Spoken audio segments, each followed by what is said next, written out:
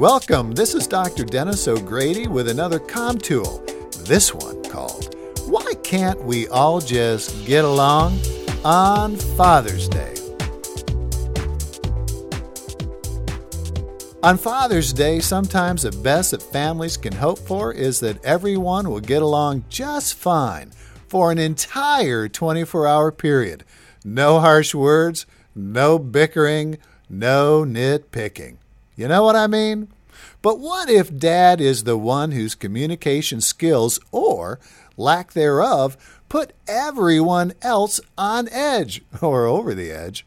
Fathers who recognize their shortcomings as good communicators sometimes just need a little advice and a few practical tips for honing their skills as sensitive guys who are approachable and able to carry on a meaningful conversation with anyone in the family at any time. When done right, effective communication strategies mean that everyone in a family can travel on a two-way communication highway instead of a one-way talk track. Now, I'm the author of the newly released book called Talk to Me, and my tips for dads and daughters and sons and other loved ones to communicate more positively are 1. Focus on one talk target. Before you talk, tell yourself what the single goal is in order to keep the conversation simple, sweetheart, simple and focused. Example, I want to listen better, or I want to listen better and speak in a positive tone of voice. 2. Ask for talk time. A good communicator asks loads, literally tons of directive questions. Example, is this a bad time to talk? Or, hey, is this an okay time to talk with you? 3. Read the talk headline. Don't suffer from relationship attention deficit disorder. Be focused. Stay on focus. Example, I would like to talk to you about... Now that's where you fill in the blank. Like, I would like to talk to you about the kids' grades. Would you be up for it? 4.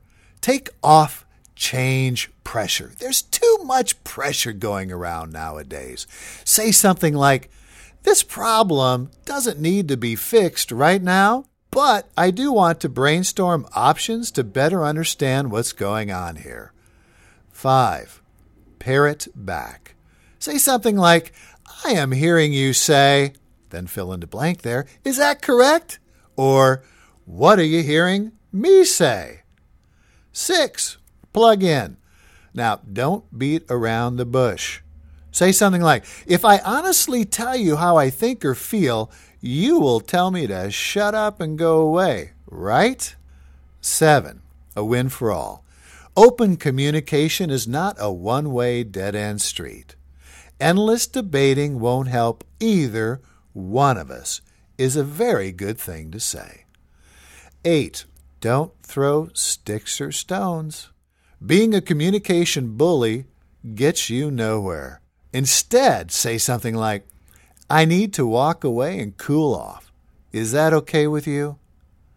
9. Keep your head on.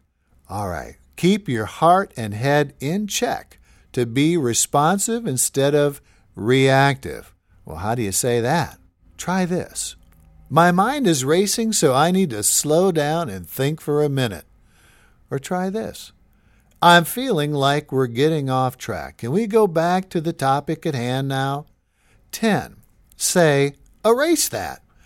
Now, this is what I need to do more often than I care to admit. If you say something stupid, you can take back what you just said by saying, erase that, and move your hands back and forth. Erase that. I want to take back what I just said, and mean it, and do so. The point of positive talking is to brainstorm new ways to solve old problems.